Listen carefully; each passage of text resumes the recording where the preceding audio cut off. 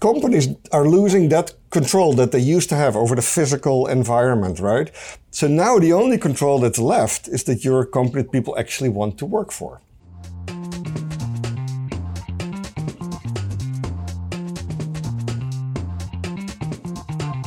Welcome to episode 46 of The Future of Work, the podcast that looks at every aspect of work in the future. And as always, it's brought to you by Wanda for their blog, Chaos and Rocket Fuel. We release 2 podcasts each month featuring industry experts and thought leaders discussing how work is changing and evolving. I'm Doug Folks, and this week with Wanda CEO Claire Haydar, we connect with serial entrepreneur and founder of marketing solutions company Kalungi, Stijn Hendrikse. Stijn has 15 years experience helping B2B startups scale at speed. His passion comes from helping and seeing both teams and products step up and add value. Today, we jump straight in and discover how marketing has evolved and how large marketing companies are trying to own the entire customer journey. We'll look at one-to-one marketing and discuss the ownership of the data produced.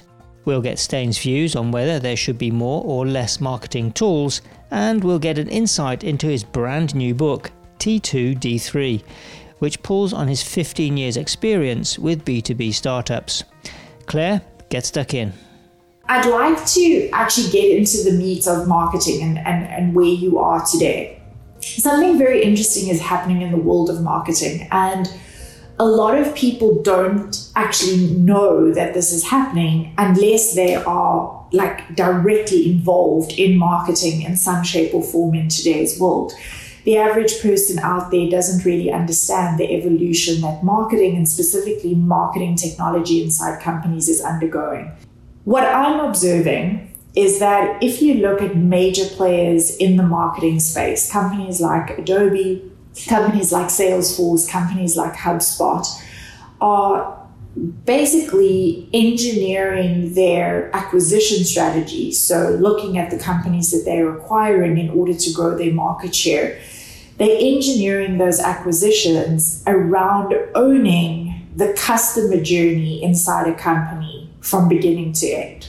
Okay, so the average person on the street, if you go and say to them, what do you know about Adobe?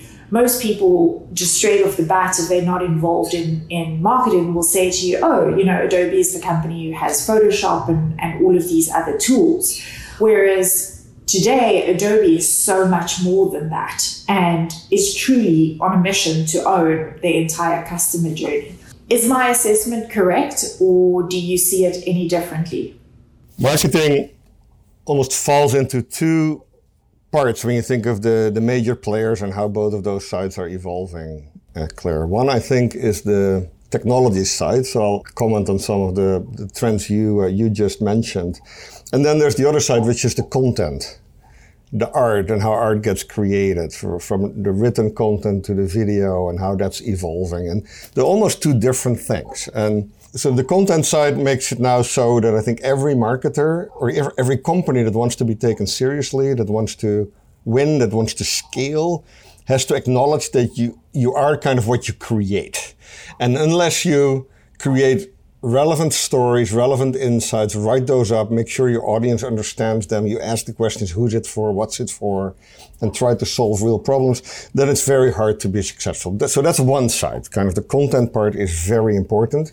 And HubSpot and Marketo and Adobe, etc., don't help you with that. What they do, they create kind of this, I call it the one commercial operating system for an organization that is now, for very good reason, centered around the customer journey. You could argue, Claire, that it should be even more centered around the journey of an individual. And in B2B, those individuals, of course, represent organizations or companies. So multiple people probably are what you would call the business that you market or sell to. But in the end, one-to-one marketing, the phrase even was coined in the late 80s, early 90s by Tom Siebel or someone in the early CRM days, right? Jay Curry maybe, who wrote the first CRM book. And if you think of it, that even today, Claire, with modern CRM tools, Adobe buying 55 companies and trying to make it all into one platform, and Salesforce doing the same with Pardot and ExactTarget. none of them has really succeeded in making sure that when you arrive at a hotel and you're a platinum guest, that they actually remember what pillow you used the last time. And so this whole notion of one-to-one marketing, which is not new, right? With all these technology acquisitions, and I think at Wonder you focus on another part of that, right? How the world of work is also very technology dependent these days, and that there are also the unification and the all those technology sort of amalgamations and APIs don't really solve the main problem of people just getting more productive. The same is true on the marketing and sales side. I think Adobe, Salesforce, they can market that you can buy one platform, but you really can't. Those systems really don't work that well together yet. So now you got a new category of technology called CDPs, Customer Data Platform Software, right? You have these new companies like Segment, that don't do anything else than pull all this data in and turn it into some kind of BI tool set and allow you to follow that customer journey or the user journey, as I like to say, because the Adobes of the world have had a hard time actually solving that. Even while they own the marketing tool set and the sales tool set and the customer success tool set. So we're very far from nirvana there, but things, of course, get better all the time, right? You mentioned HubSpot. HubSpot is one of the few in that space that has built their own CRM for all the phases of the customer journey. So for marketing, for sales, for customer success. So you don't have to connect multiple systems. That's a huge win. Then the big concession that you do there is that HubSpot is not as complete as a lot of the tools that Salesforce, Marketo, and Adobe have in those specific areas. HubSpot is a little simpler, and for small companies, typically it's enough, but it's not as capable as Adobe or Salesforce. But this is a whole podcast in itself, Claire. But the technology is moving fast. It's solving a lot of problems that it couldn't solve a year ago or 10 years ago. But we're still very far away from fulfilling that original dream of one-to-one marketing and sales. If I put you on the spot, Stijn, how long will it take? You said the first book was written, in the 90s, obviously speeding up all the time. Is it a year out, 2 years out, 5 years out? There's a huge parallel, I think, with the work that you do at Wonder, Doug and Claire. The technology is not going to solve everything. And just like whether you use Rike or Microsoft Office or Slack, you still need leaders who know how to use what tools for what and how to not let the tool dominate, how to either organize a team or lead a company. And the same is true here. I think if a marketer and a sales leader still put the customer and the user at the center when they use data, to make sure they can service them better or get more relevant content out to them, then I think you can get a lot of those things done today. But I think it will take 10, 20 years, maybe forever. Companies will fall in the trap of believing that the technology it will do everything. And the IT department can buy the marketing and sales platform that will solve for every organizational challenge. And as long as companies will think of that, then that probably will never completely go away. But we're making a lot of progress. And I think, and it's the same, I think, in the new world of work with a lot of productivity tools, that access to data and tools becoming smarter with machine learning to get conclusions out of the data and insights will make it easier and easier for people to harness these tools without having to put a lot of extra effort in.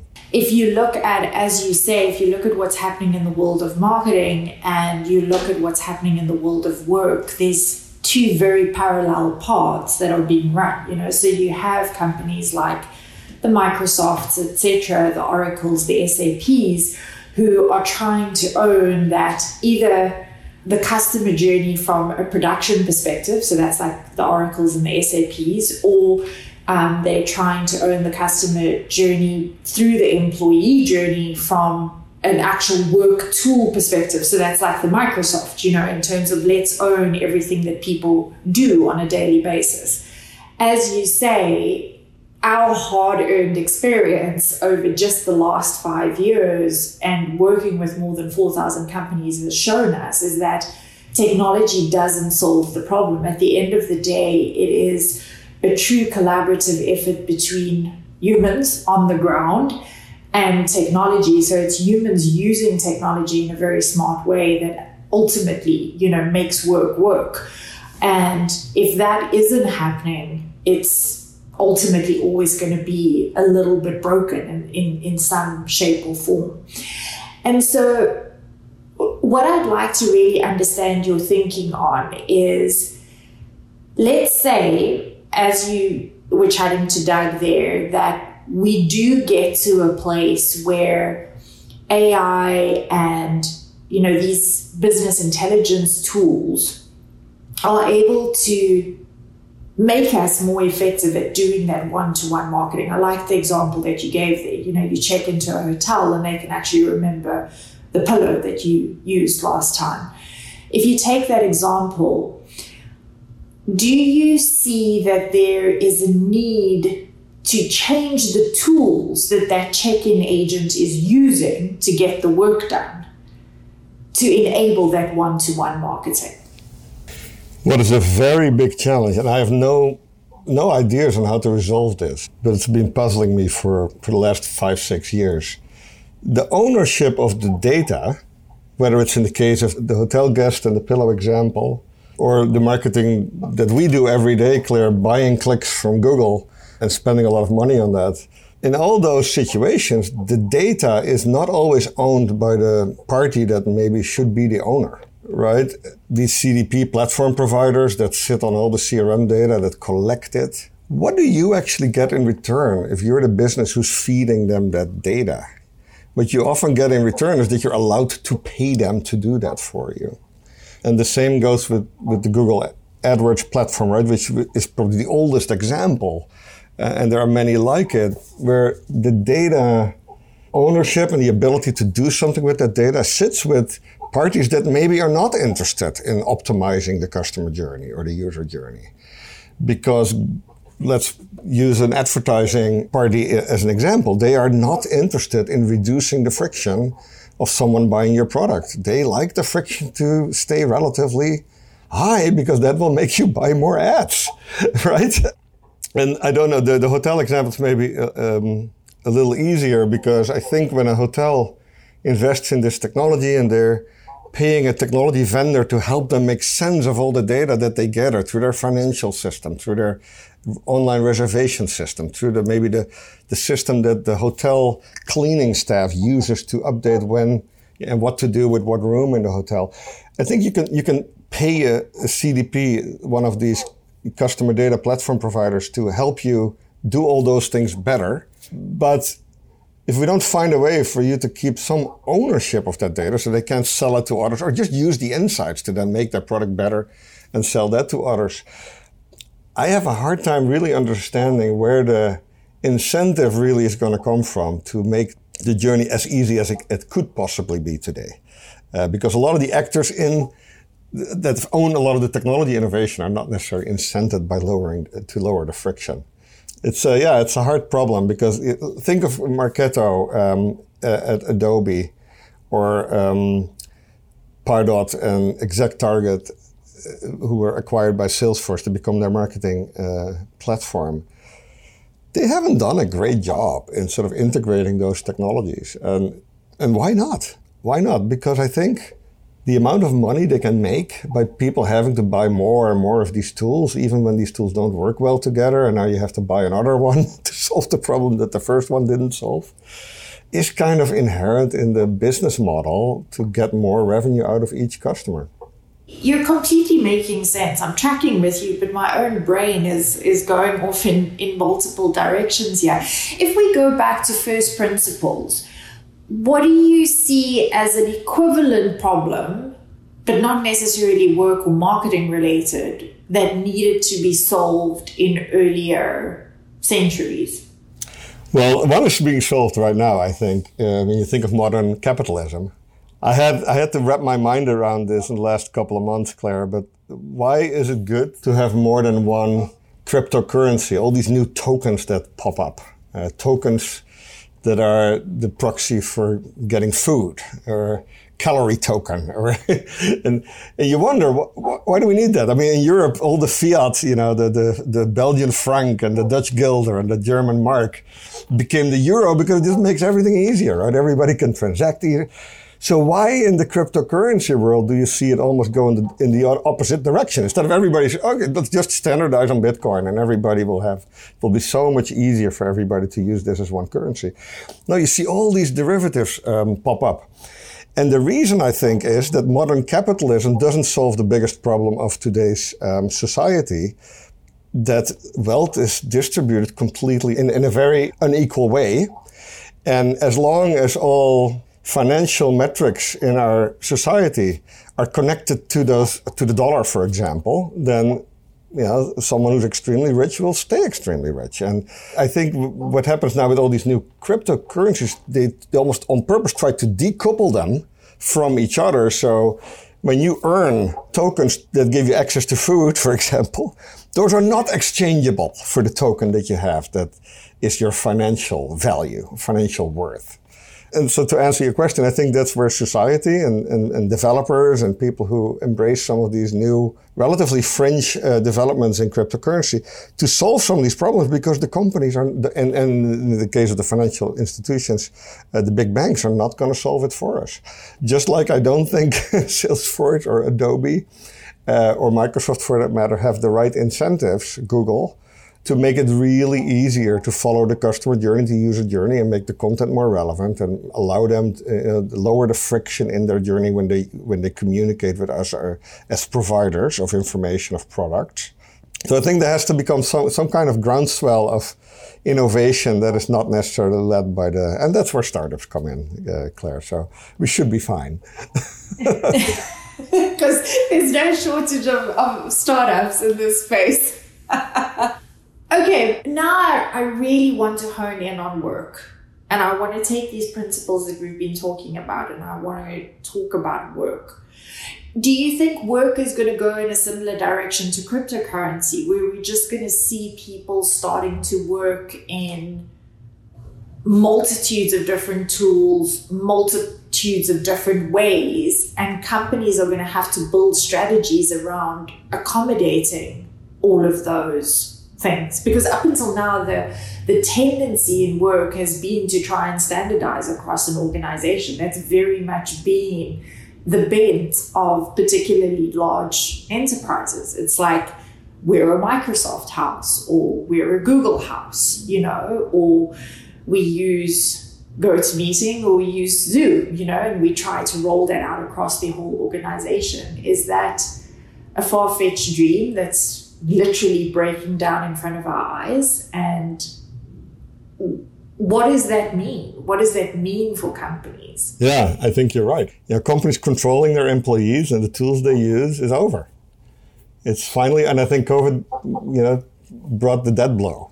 In the startups that I work with, recruiting will never be the same again, Claire. A lot of companies have this desire, this hope, but I think it's decreasing very quickly, that they can force employees to get back into the office, for example, or to work towards certain schedules. It's not going to happen. It's not going to happen. You see it around us, right? Microsoft announced like a date, I think in October, that everybody had to come back to the office, and now they've canceled it. And they've not walked away from the mandate, but they definitely have walked away from providing a date. And of course, the Delta variant, et cetera, is the real reason. But the underlying reason is that I think companies are slowly starting to realize that, like I have it here at Kalungi, we created a day, a Friday in the week, Claire, that we call Meetingless Friday. We have no meetings on Friday, as an incentive for people to come into the office when it was safe and everybody got vaccinated. Because we said, it's so fantastic if you can sit around a whiteboard or have lunch together or coach relatively new people in the team and do it in person. And I was, of course, convincing myself that was a great reason to ask, and sometimes even, with a little bit of a nudge, incent people to come back to the office in person. Also to maybe warrant the rent we're paying here downtown Seattle. And the reality is with giving them a full day without meetings, which is a fantastic boost to productivity in general, they can deal with all the tool spaghetti on Friday to, update their different systems, etc. But it was a nice, initial spike of, everybody got in here and we had some good Fridays, but it's starting to slow down. You can tell people don't want to commute. They want to sit in the environment that they've designed for themselves, where they're most productive. We've learned to be super effective over Zoom with all those things that you can now do on digital whiteboards, etc. So I think companies are losing that control that they used to have over the physical environment, right? So now the only control that's left is that you're a company that people actually want to work for, and where they work with people they want to work with. And in the new world of work of, I think, the next 10 years, the organization that is a hierarchical monolith with tools that are being enforced, an IT department that is more about rules than about empowering people, is going to go away. I think it's going to go away. And I think we're even wondering, how much do you still need, like W-2 type things, and how do you just make sure that you have people who you manage like freelancers, although you may pay them in a W-2 way because it's just easier for benefits and taxation, etc. But where you constantly fight to keep people interested, that they want to work, just like you would with a freelancer, right? And if you want a freelancer who's fantastic and you want them to work 100% for you, then you better make them want to work 100% for you, right? And yeah, the projects you're sending their way have to be some of the most exciting work that you've got to actually retain them. Yeah. Yeah, and imagine I'm going to tell Doug what video camera to use, right? He's not going to stay very excited very fast. And that then goes into tools, right? Yeah, I like them to track their hours, and not because it's not for us to check on people, but we want to know how much time goes into what type of clients, what type of work. But if I force those things too much, or what communication tools to use, where to store their information and their files, the freelancer of tomorrow who's going to be most of my employees is not going to be very excited to do that work very long. We love OKRs, Claire. We use OKRs because it then allows you to that defines the what, right? Why are we doing the work? That's the objective. What does success look like? That's the key result. And if you define those well, then you got to let go of the how, right? The activities and what tools people use and when they work, things like where they work. Claire, I'm just going to jump in here. Because time is getting on and we spoke very specifically about certain aspects of marketing. But I'd like to maybe just talk a little bit about, you mentioned there Kalungi, Stijn, is to maybe talk a bit about what you've done with your past experience. You say you fell into marketing almost. Is a little bit about Kalungi and what you do differently with your clients. What we found in working with smaller software companies, and this may have been a little bit building on the topic we just touched on, it's very hard for a small software company to pay the same amount of money to talented people that the Googles of the Microsoft can, right? So competing for talent is hard. And then when you are small, you have a lot of needs because you need to build your brand, build your website, build your marketing automation system, deal with all those different tools that don't work together very well. And getting access to people who've done that before is almost impossible for small software companies. So Kalungi is solving for that problem, Doug. We basically have a small team closing in on about 100 people that are specialists in all the sort of 15, 20 areas of marketing that every software company needs, from design to marketing automation, to content creation, to data analytics, and give them a little bit of all those things because they cannot afford full-time talent in those areas, and they don't need it for, when they're still that small. So Kalungi solves for that. And it's basically also a combination of my 10, 15 years of working with B2B SaaS startups and turning that into kind of a list of things you need to do, a playbook. Even wrote it up in a book that was just published that's basically just showing companies what to do in what order to get started with their marketing and sales when they're a small software company. So in essence, it's almost like an outsourcing model. So a startup company without that experience would outsource to you because you've got the experience and the skills. Yeah, the other thing that frustrated me as a marketing consumer as well, when I bought marketing agencies' time or hired marketing freelancers, is that while marketing is so measurable these days, it's very hard to find companies or individuals who are comfortable being paid for results or paid for performance. So that's the other thing that Kalungi tries to do, to say, hey, if you allow us to control all the variables, both do the marketing leadership and do the execution, do the work, then we'll sign up for results and you'll pay us part of our retainer only when those results get achieved.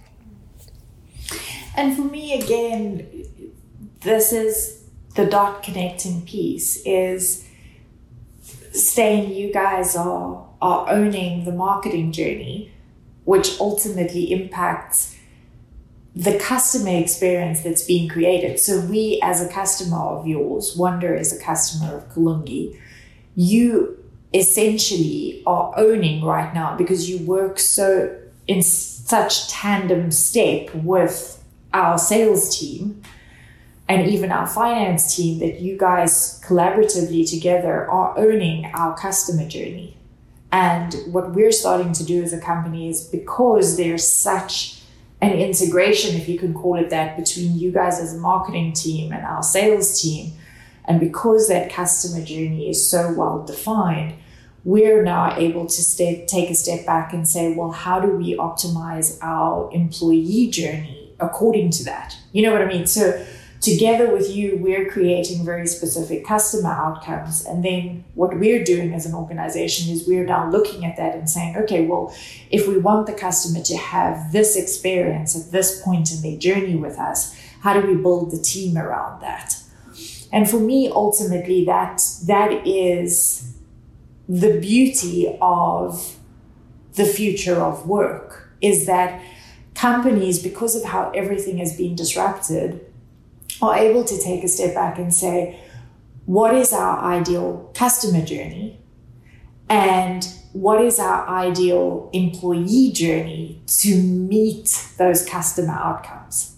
And for me, that's an incredibly exciting place to be in.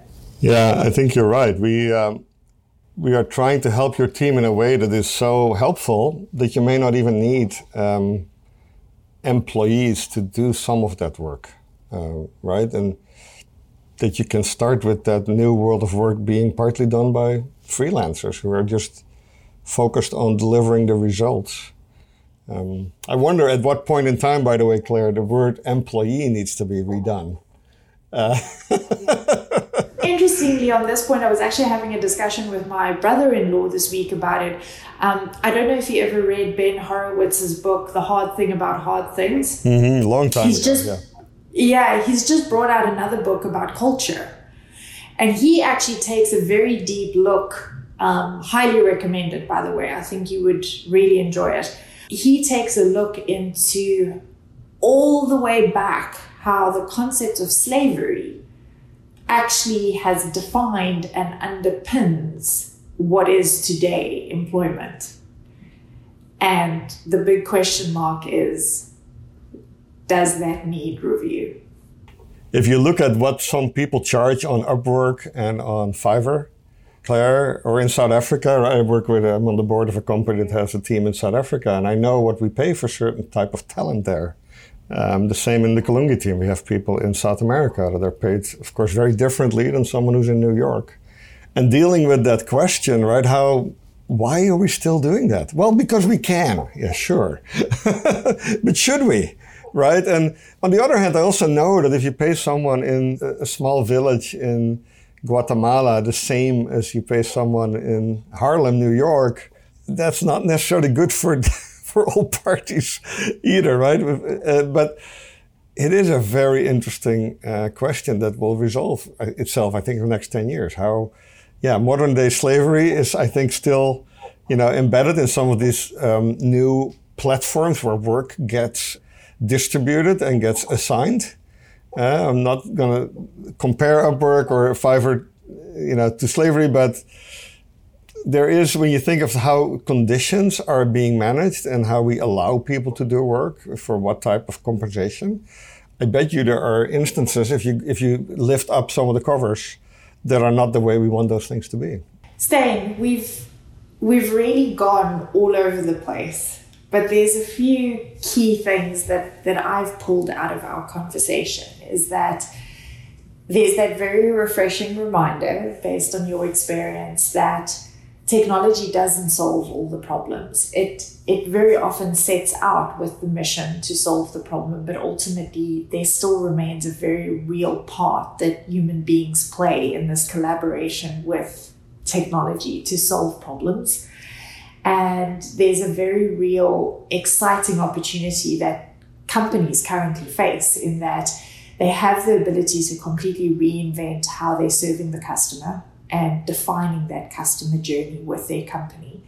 And in turn, they have this very exciting opportunity to redefine their employee journey. The one key thing, going right back to the very first part of our conversation, is that if I look at your life experience and how you've sort of without intention tumbled into the various parts of your career, is that it all started with a point of curiosity. And I think there's something very specific that companies can take out of that. If companies embrace a curious mindset right now, at this point in time, I think some very interesting things can happen. The word curiosity is probably one of the most powerful words when it comes to values, employee engagement. You know, it allows people to level up, to have real ownership, to ask why, right? All those things start with curiosity. Yeah, it's fantastic word to end on, Claire. Just before we do end, I think it's only fair. Did you know, Claire, that Stijn is just about to publish is it your first book? You mentioned it there briefly. Yeah, but it is. It's called T2D3. And I read in the foreword that it's inspired by the work that you've done and the team at Kalungi.